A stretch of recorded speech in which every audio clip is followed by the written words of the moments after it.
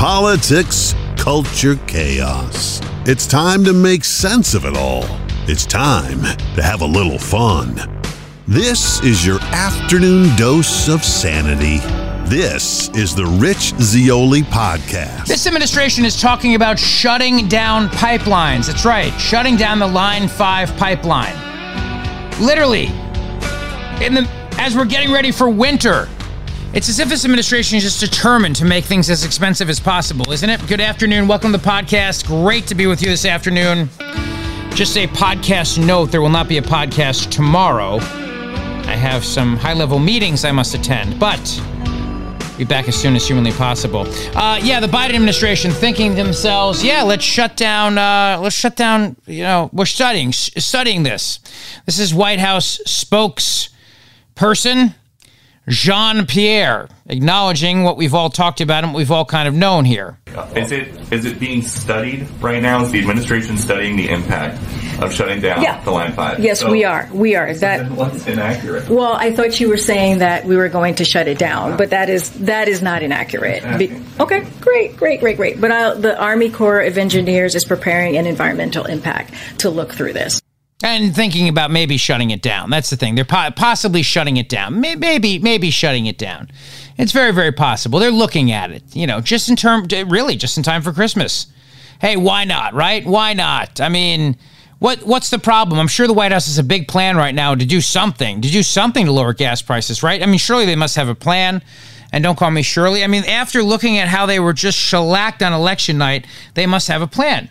You would think so. I would think so. We'd all think they have a plan, right? They have a plan, right? Okay, and on what the Secretary General and what she was saying yesterday, what options besides tapping the Strategic Petroleum Reserve does the president have to counteract higher gas prices? So, I've talked about this a couple of times. We don't have an announcement yet on anything to share at this time. But we're monitoring it, right? We're monitoring the prices, and we're making sure that we have tools in our tool belts that we can try and use. But at this time, I don't have anything new to share.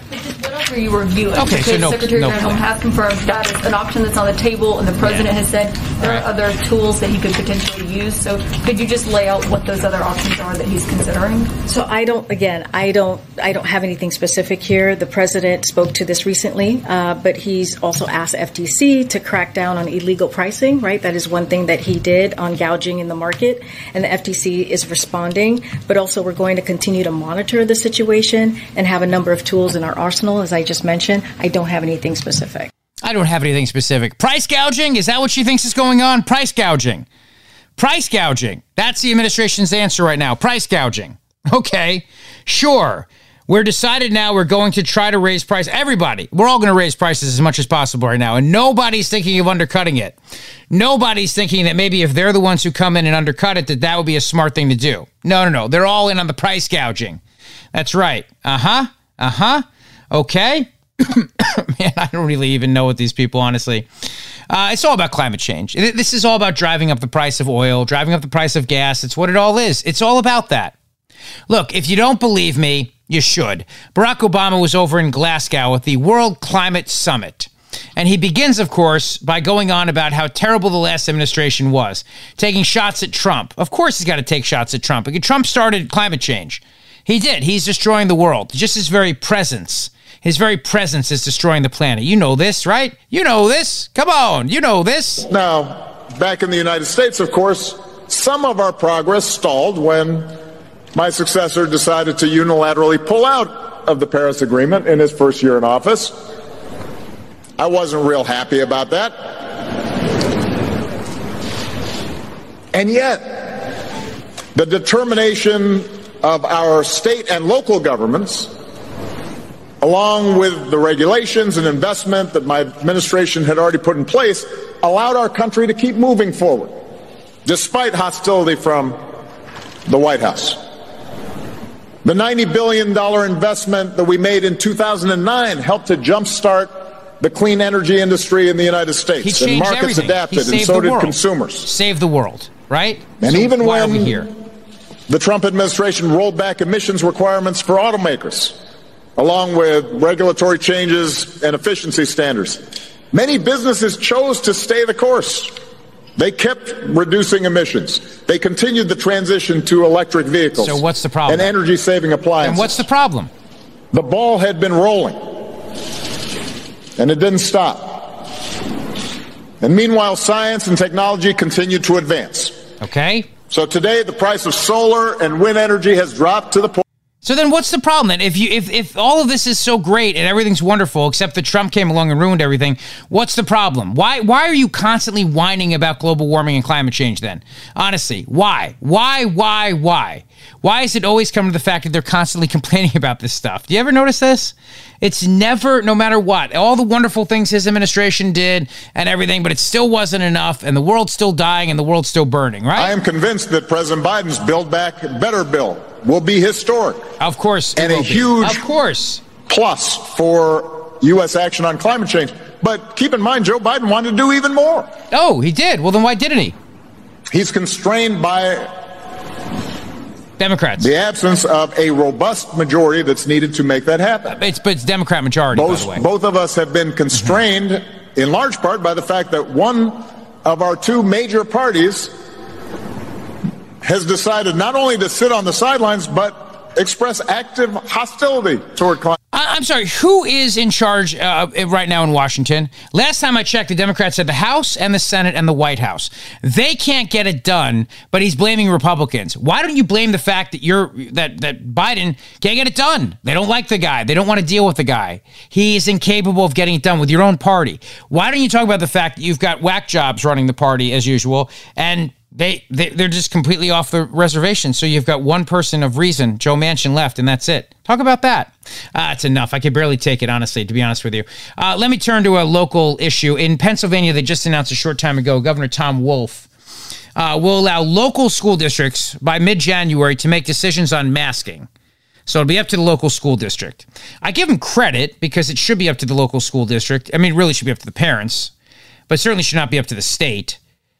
But he's learning. I mean, he learned a lesson from what happened last week, right? He learned a lesson from what maybe he did or maybe he didn't. I don't know. It's hard to say with this guy, but maybe he learned a lesson, what happened, and realizing now that there's such a pushback that if Democrats in Pennsylvania want to have a prayer in 2022, they better stop making all these parents upset and all these parents angry with them. They should probably stop that. So maybe he learned that lesson. I don't know. It's hard to say. I know in Jersey, the other guy, the King Unaccountable, King Philip the Unaccountable, has not learned that lesson. Today, the White House was asked the question of when can these COVID mandates and restrictions come to an end? Now that, I mean, the rates are so incredibly low right now, everybody is living their normal life. Have you noticed this? Everywhere you go, there's conventions again. It's a beautiful thing. The teachers just had their big convention in Atlantic City. How many masks do you think were being worn during the convention? Oh, maybe at the business meetings. But, not at the bars and the restaurants and everywhere else where they were all partying at night. Bunch of hypocrites. So when can this all come to an end? When can they finally take their hand off the lever of control? This is the White House press person today. Do you have an idea of when the pandemic could become an endemic? Could cease to be a pandemic, and what does the end game look like at this point? Yeah, I do not know. I would refer you to public health experts, the CDC. That's not something that we're zeroing in on. Our focus is to make sure we do everything we can to save lives and get people vaccinated. Yeah, you see, now that's the thing right there. I mean, listen, really, no matter what, don't worry about it. I mean, it's not up to us to say. It's just them. Let them. They'll decide. This is the White House. They're supposed to be in charge of running the effort, right? You think they would have something at least from the people at the CDC or the FDA. The truth is, it is entirely a political decision and not a medical decision. You know this and I know this. This is about when they want to give up control. And the answer is never, by the way, never. You could have 100% vaccination and it still won't be enough. It won't be enough. It'll never be enough. Look, you want to prove you King Philip the Unaccountable, like I said, over the weekend, on with Chuck Todd, and the Chuck Todd asking him the question, when can we get rid of mask mandates in schools? When can this be, Your Highness? When can this be? Mandate fatigue. Everybody has it. I think you know it. Probably people that abide by the rules have it. Considering that seemed to be a little bit of a motivator for some, are you at all thinking about some relief on any of your mandates? Listen, there's mandate fatigue everywhere, including with yours truly, so let there be no doubt about that. At the moment, no, but my hope is particularly with our kids under the age of 12 now being able to get the vaccine, that we will at some day, sooner than later, be able to lift the mask mandate that we have in schools. Sooner rather than later. That is my fervent hope. Mm-hmm. We're not there yet. But please, God, we can get there sooner than later. We got to get there safely, responsibly, but I believe we can get there, and I hope it's sooner than later. All right, Governor Phil Murphy, Sooner Democrat from New Jersey, later, who did make history, the first Democrat to win re-election in New Jersey since that. Shut up! He didn't win yet. He hasn't won yet. He hasn't officially won because Chitterelli is still going on, and the count is not over. Chuck Todd is as excited as you get, as excited as you may get. Speaking of which, so in New Jersey, before I get to that, let me just swim in this for a second. So, of all the people who are powerful, hungry, power tyrants, Phil Murphy is probably at the top of the list, right? At the top of the list. This is a guy who loves to make decisions for everybody.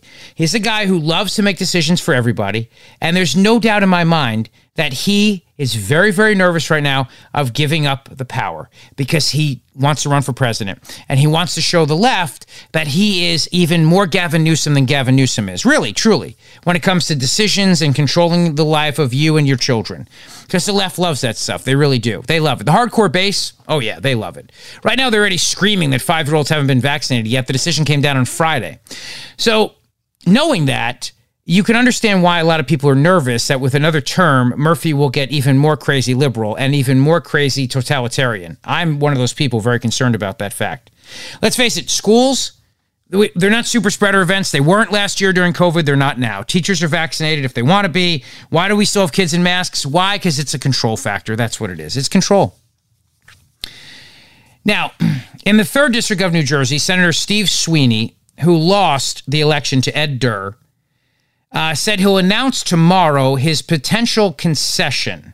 He said, quote, "They're counting the votes as we speak. I just want the votes counted," he said, shortly before convening the legislature for the lame duck session today. "There could be a large number of votes. There could be no votes. But the point is, let us count the votes. I've earned that." Ed Durr, by the way, got a call from President Trump earlier today. Sweeney was seen as the heavy favorite. This is from David Wildstein's site, NJ Globe. Sweeney was seen as the heavy favorite for re-election against Durr, commercial truck driver. But we don't know how many votes are out there. This is the problem. We've heard anywhere from 5,000 votes to 12,000 votes. We have no idea. They're counting, he says. They're counting. Well, let Jack Ciattarelli continue counting too. Let Jack continue the count as well. But yeah, I mean, it's very difficult for Steve Sweeney to acknowledge the fact that he lost this race to Ed Durr. And so if votes start showing up, well, it's Jersey. What are you going to do, right? What are you going to do? Votes just happen to show up sometimes. You know, it's just one of those things. I'm just saying. It's just like, you know, I mean, nothing surprises me in the world. Nothing. I don't know if you can hear this or not. This is from Gloucester County GOP posting this on the Facebook page. This is President Trump calling Edward Durr, the newly elected senator. Thank you very much, sir.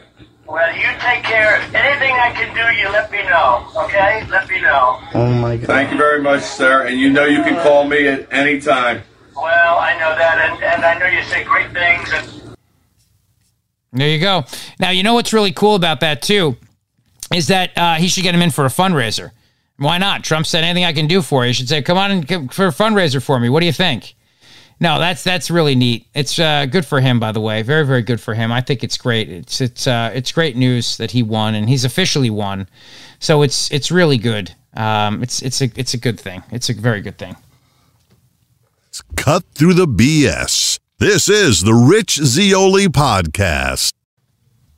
All right. Now, I like comedy as much as you do, I'm sure, as much as the next person.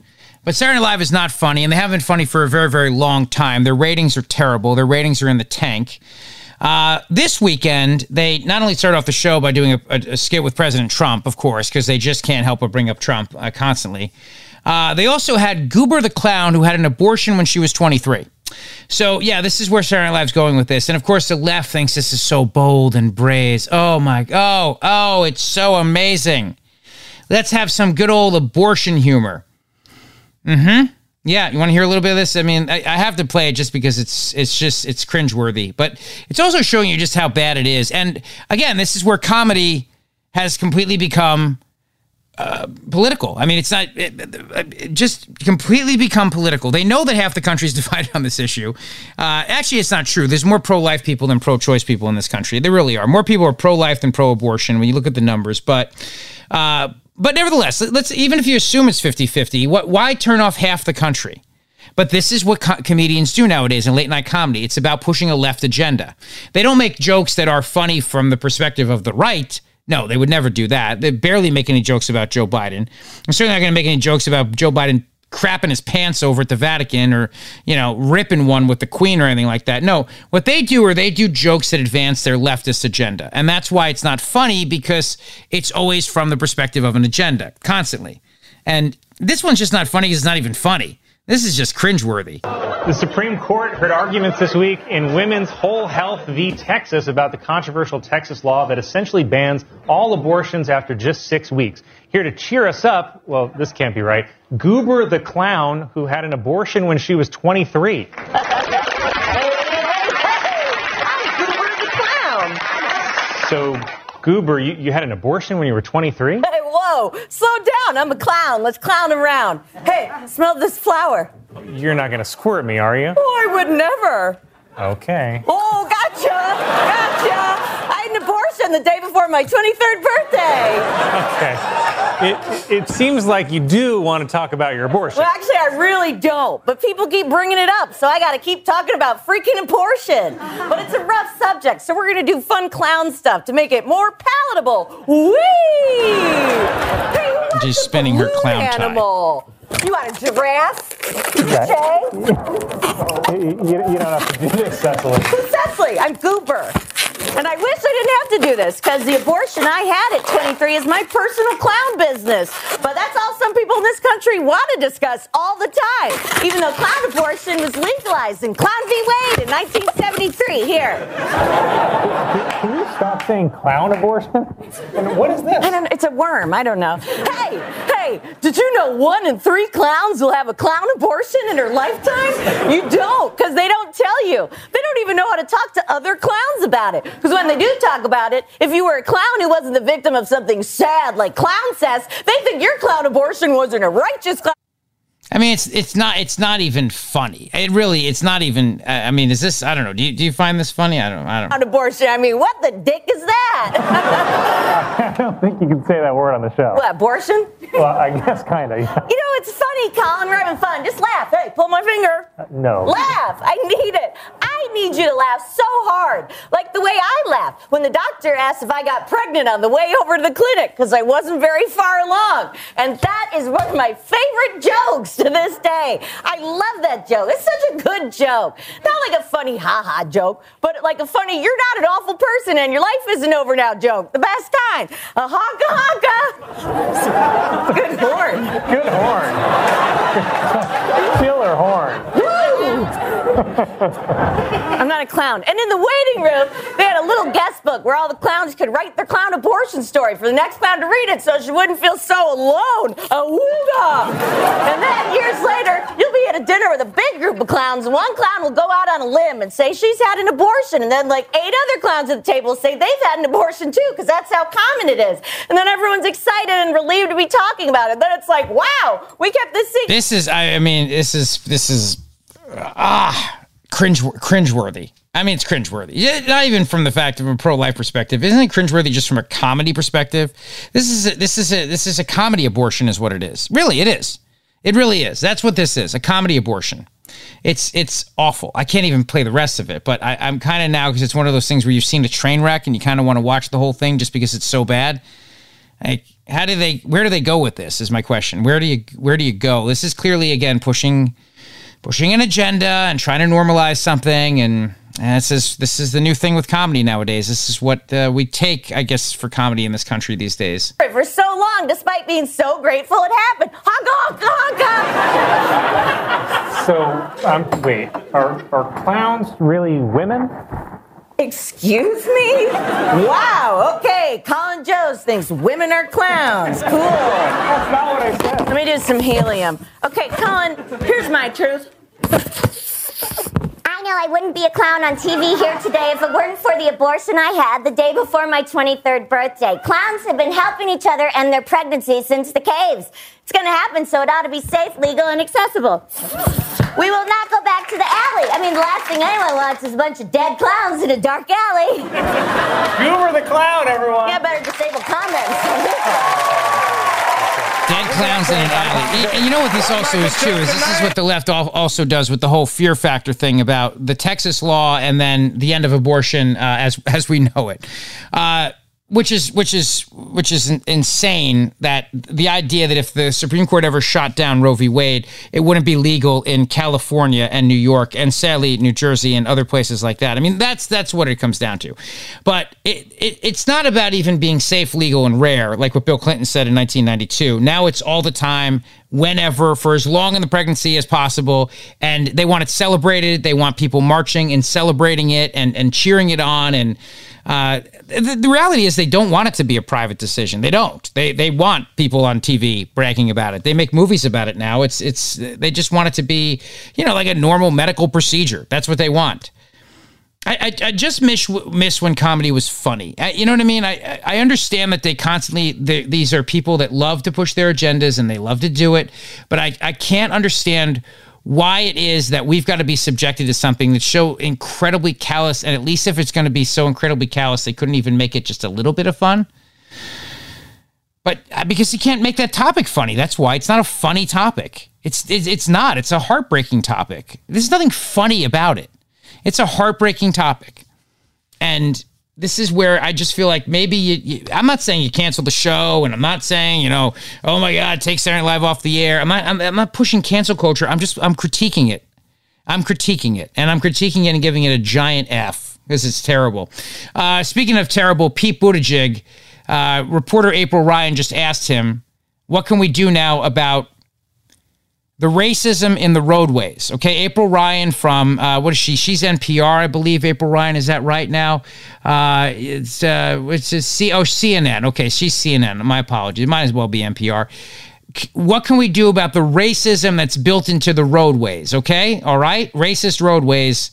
Here we go. Give us the construct of how you will deconstruct the racism that was built into the roadways that you talked to the Griot earlier when you broke that information with us. Can you talk to us about how that could be deconstructed? For sure, yeah. So the principle of Justice 40 is that at least 40% of the clean investments in this bill will go to benefit the communities that are overburdened and underserved. So part one of that is defining those investments that are eligible, and that's a lot of it, and we're working to map out kind of program by program, mode by mode, what would qualify. For example, if we're buying clean buses, right, how do we make sure in terms of where those buses go, but also looking at the business opportunity, the jobs that are going to be created, the businesses that will have a chance to compete for the business opportunities it creates. That, too, I think is a very important element of equity here that's in the spirit of Justice 40. And again, we have a lot of guidance and oversight from the White House since that's an administration-wide initiative. But we know that we've got to build our own internal kind of ways of aligning and defining that inside the administration. As to where we target those dollars, I'm still surprised that some people were surprised when I pointed to the fact that if a highway was built for the purpose of dividing a white and a black neighborhood, or if an underpass was constructed such that a bus carrying mostly black and Puerto Rican kids to a beach, or there would have been, in New York was designed too low for it to pass by, that obviously reflects racism that went into those design choices. I don't think we have anything to lose by confronting that simple reality, and I think we have everything to gain by acknowledging it and then dealing with it, which is why the Reconnecting Communities, that $1 billion, is something we want to get to work right away putting to work. But that's such a heavy lift. I mean, you have to reconstruct communities that this happened to. As you said, some of these beltways and interstates and roadways were built before the Civil Rights Act, before the Voting Rights Act, and were meant to be racist. But how do you go about redefining and replanning these roadways and communities that are... Did you know this, by the way, that these things were racist overpasses and racist highways? Did you know that? I mean, literally everything's racist now. Even the ground under your feet is racist. That's what, you just look down, you see it? Racist. Look up, racist. There's a bridge, an overpass, that's racist too. Got it? The beach is racist. And also the parking lot's racist. It gets really hot, and that's hot on people's feet, and they don't have shoes, and it's racist. And I mean, where does it stop? Where does it stop? Everything. Already settled in. Since then. So what's interesting is it's going to vary by community, and we have to listen to the community. Sometimes it really is the case that an overpass went in a certain way that is so harmful that it's got to come down or maybe be put underground. Other times, maybe it's not that way. Maybe the really important thing is to connect across it, to add rather than subtract. And that's where we don't want to impose a one-size-fits-all answer from here. But when we were out in... An overpass might be racist. An overpass, because a bus couldn't get under it? What if it was other decisions, like maybe economics, or maybe because of the weight of the road, couldn't handle buses, or aren't there lots of other reasons why maybe it's there besides being, racist? I'm just throwing it out there. And since when did just white people have cars? Last time I checked, cars are pretty race neutral, is also the point that I'd like to make here. So what I can't figure out right now is what they're saying with that. That's something I can't understand. But hey, listen, I mean, go with this, I guess. Run with it. Why not? Syracuse, for example, looking at I-81, we saw the local vision for how they want to get past those divisions, and those local ideas are going to be taken very seriously as we try to meet the spirit of this law. Thank you, Secretary Buttigieg. Thank you, Secretary Buttigieg. Now, can you get gas prices down, please? Could you work on that for us? Could you get gas prices down? Look, I'm not an idiot. I know that they obviously did planning, urban planning in a certain way. But remember, the segregation you see is government segregation, because government decided to come along with all their utopian affordable housing and everything else that they did, and they wound up segregating communities. It wasn't the roads as much as it was the plans by people who were all these visionaries to create neighborhoods and create housing, and so by which then they had to destroy other neighborhoods to create the housing. And inevitably, highways would divide because the government planned to put people in segregated areas and segregated housing. That's what the projects were all about in many different places. Now, projects also had a lot of poor kids, too, who were white. My dad's one of them who grew up in the projects, but forget that. I mean, forget that whole point. It's just literally they planned roads and bridges around being racist, even though many of those overpasses were built 100 years ago. Look at them. They were. That's why they're being replaced. Many of them were built 100 years ago. Many of them were built 75 years ago, 50 years ago. And maybe racism had nothing to do with it. But let's assume all of them are racist. Take them all down. Take all overpasses down. Make it as incredibly complicated and expensive as you possibly can. And then realize then that it will just drive up the price of cars. And then everybody will take buses, which is also the other goal, too. The other goal is also to get people out of their cars and into buses. But let me ask you, really, think about it from the perspective of Philadelphia. Can you not get to a beach on a bus from Philadelphia? Can you not get out of the city, or is there an overpass or an underpass that blocks the bus from leaving at any point? Is there not a beach that you can get to? I mean, the Garden State Parkway, maybe that's racist too, because the Garden State Parkway doesn't allow trucks and I believe buses of a certain height. Double-decker buses. Maybe we're racist against London because they have those big fancy double-decker buses. I don't know. Maybe that's possible. That I could, that you can kind of get behind a little bit because that whole burn down the White House thing. But this is the priority right now. The priority right now is racist roads and bridges.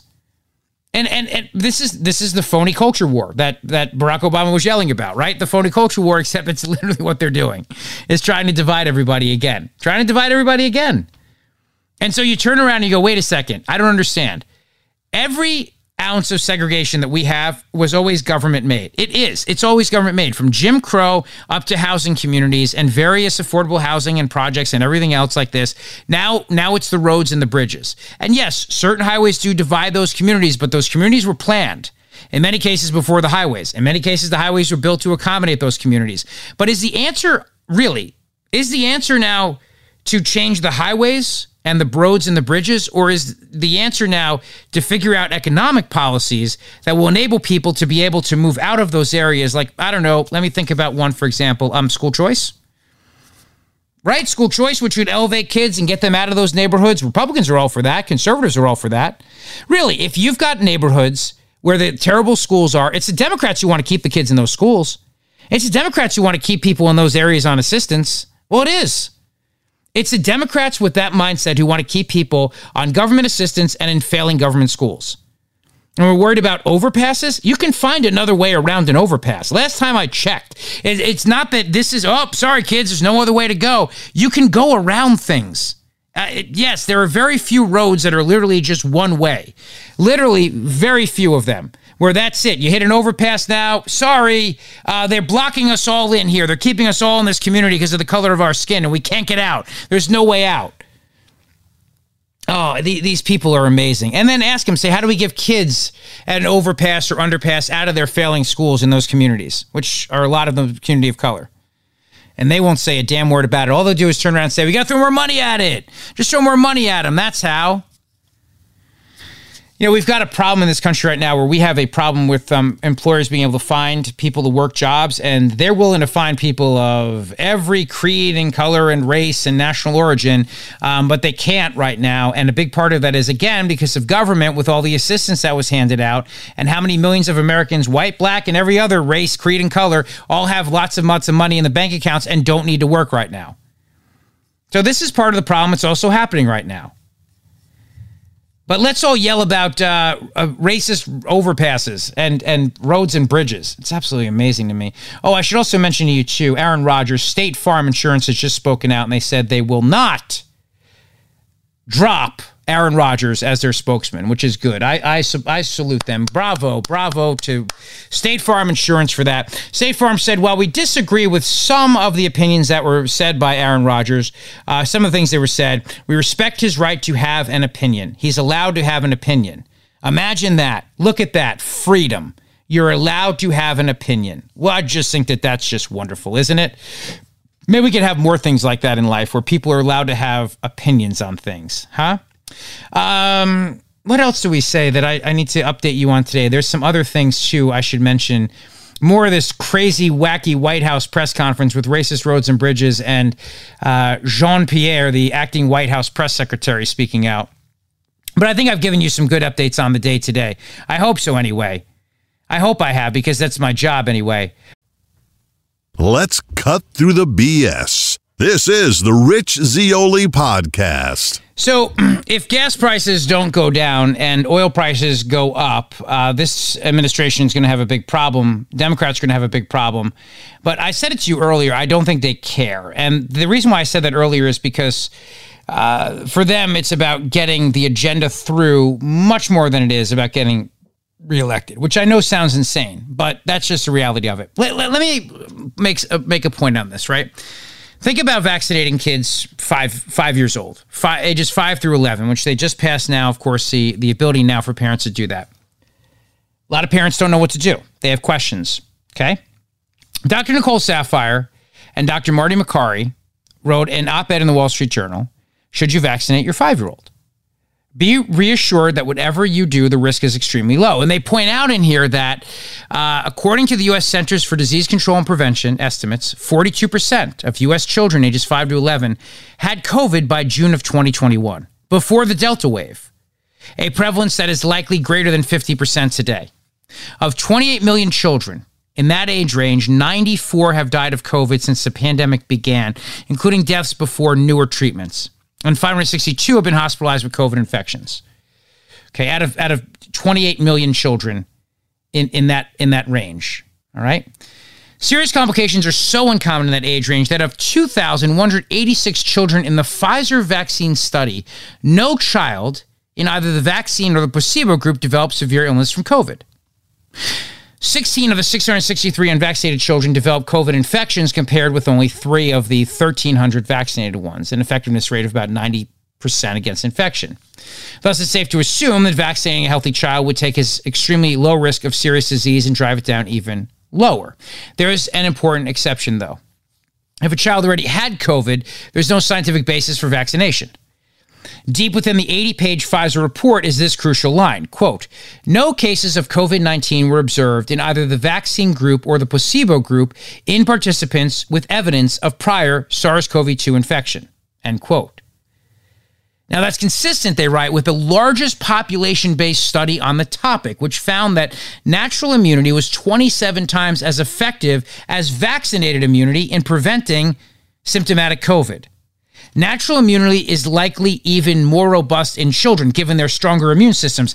An indiscriminate COVID vaccine mandate may result in unintended harm among children with natural immunity. Now, do you think they'll care, though? Do you think the left will care? Do you think the left will care? The answer is no. And I'll tell you why. They're going to do a vaccine mandate in California. They're doing a vaccine mandate in New York City for kids.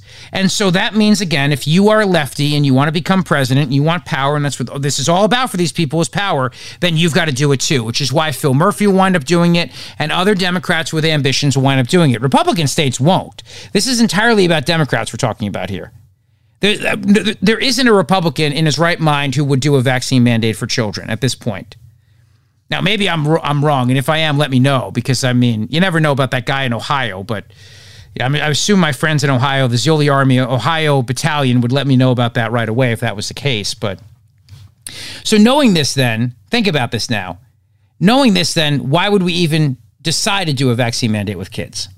As with adults, they write, pediatric COVID deaths and hospitalizations tend to come among those with comorbidities. In other words, Aaron Rodgers is not dying of COVID.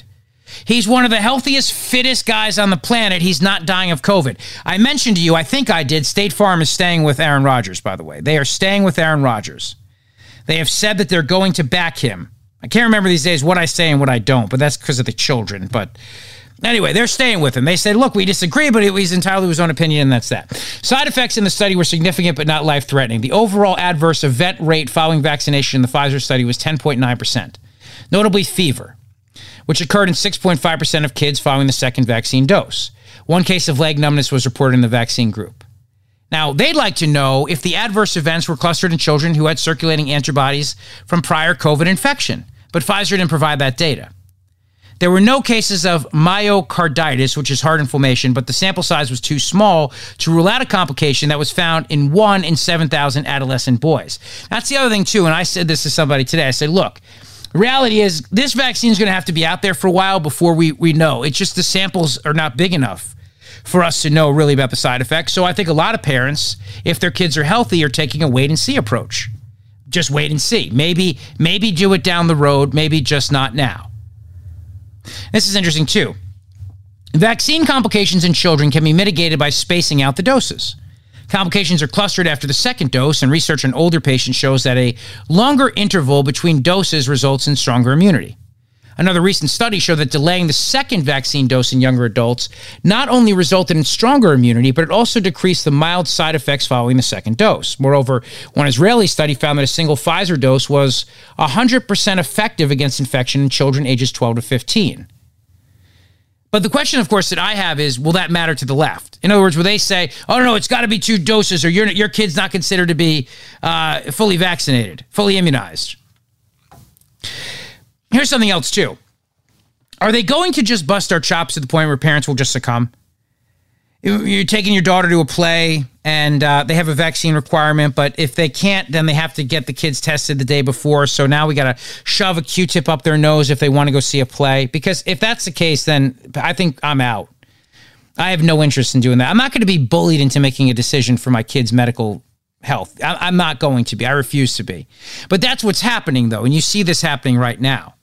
You're seeing this right now. You're seeing that kids right now are being made to wear masks, and what it's going to be is, well, if your kids get vaccinated, maybe we'll take the masks off, right? And then it'll be a situation of, well, if they don't get vaccinated, then before they get on a plane, they'll have to be tested and double tested and put into a laboratory, and they'll have to run around a cage with rats, and the rats have to eat cheese off their face, and then maybe we'll let them come on the plane. I just can't stand the bullying. I really can't stand it. Oh, shocker. Democrats look to move forward on social spending bill. So those Republicans who decided to vote with the Democrats on the infrastructure bill, and I told you that what they were doing now was giving the left the door to open to pass the social safety net bill Sure enough, that's exactly what they're looking to do right now. Now the Democrats, since they got infrastructure, now they're going to try to push through the reconciliation bill. That's what's coming next. And boy, is that going to be so expensive. That's going to be really, really expensive for a lot of people. But, listen, Republicans went along with it. Why did they go along with it? Because they still believe that sometimes giving into the left helps them. But why don't they ever learn from Democrats who realize that when they never give into the left, they never do, give into the right, and they wind up winning among their base? Think about it. They wind up winning among their base. Some of these Republicans who wind up, and don't get me wrong, sometimes there's a place for bipartisanship. I just don't think this was it. Not knowing what was coming next, not knowing that the next thing that was going to come was going to be this massive social spending bill, which is exactly what they're talking about in Washington right now. Even though Biden's approval has dropped, if it goes any lower, we're going to have to, it'll be buried, literally buried, and we'll have to come and try to find it. I don't know, we'll have to get a team of cadaver dogs or something to try to dig up his approval rating, because that's how low it's getting right now. It might be in the 20s at this point. The 20s. That's it. I know. It's absolutely amazing. Oh, speaking of Chuckles, not Chuckles the abortion clown. This is the vampiric one, Nancy Pelosi, yelling about people who were chuckling in the room. It will be one of the most significant legislative undertakings that any of us have ever been part of. And I say that with great proprietary attitude toward the Affordable Care Act, was transformative and historic. This is even bigger than that. In fact, it strengthens the Affordable Care Act. So if you're talking about how we want to have immediate and enduring difference for the workers and families, creating jobs, securing middle-class tax cuts, lowering costs for families, and making the wealthiest pay their fair share, all the while contributing to reducing the national debt, making everyone pay their fair share. Did I hear a laugh over there? Did I hear a laugh from those who added $2 trillion in tax cuts for the richest people in America? 1%, 83% of it going to... We don't allow laughing here. This is paid for, and more than paid Don't for. you? She wants to just rip necks off people. Honestly, she really does. There's no laughing in this room. There'll be no joy in this room. No joy. Have no joy. I'll tell you what, if you ask me, I don't know. It just seems to me like one of the situations that we have right now is a lot of people in Washington that even though they're in power, they have no freaking sense of humor. You notice that? They just have no sense of humor whatsoever. What do we do about the supply chain issues that are hurting our country right now? What do we do? What do we do with them? Well, Pete Buttigieg, when he wasn't calling roads racist, was on CNN today with John Berman. And I'm assuming the supply chain is probably racist as well, because some parts of the water have white caps on them. And, that's always a thing as well. And also pirates, racist, something. Anyway, what do we do about the supply chain issues, okay? How do we fix it? You're the Secretary of Transportation. Maybe stop worrying about racist overpasses. With 13 Republican votes, it's a bipartisan bill. There'll be some kind of signing ceremony at the White House soon. President Biden was talking about it over the weekend, and he was also talking about the ongoing supply chain issues. I want to play some of what he said. Let's listen. By the way, you all write for a living. I haven't seen any one of you explain supply chain very well. No, I'm not being critical. I'm being deadly earnest. I sincerely mean it. This is a confusing time. Why is the supply chain the media's fault? I think he's pointing out how complicated and difficult it is to explain. I like to think I'm good at explaining things, and I find it incredibly difficult to account for all of the different things that are affecting our supply chains. This is a private sector system, but it runs on public infrastructure. There are federal, state, and local roles. We're talking about every mode of transportation at once, and a lot of complex interactions where sometimes you see a lot of ships at anchor off of a port, and the issue might have very little to do with the ships and everything to do with the crossing guards. That's it. We need aquatic crossing guards. Put crossing guards on rafts who can go out there and go, you, shippy, pull in this way. And we have one of those talking tugboats like in the kids shows that we have. Talking tugboat can come along. I'm talking Tom Tugboat, here to dock you. The availability of truckers 1,000 miles inland. So these are intricate, complex issues. You know what else would help with the availability of truckers? Not forcing vaccine mandates on truckers who don't want vaccine mandates and are prepared to quit. How about that? That's just another idea.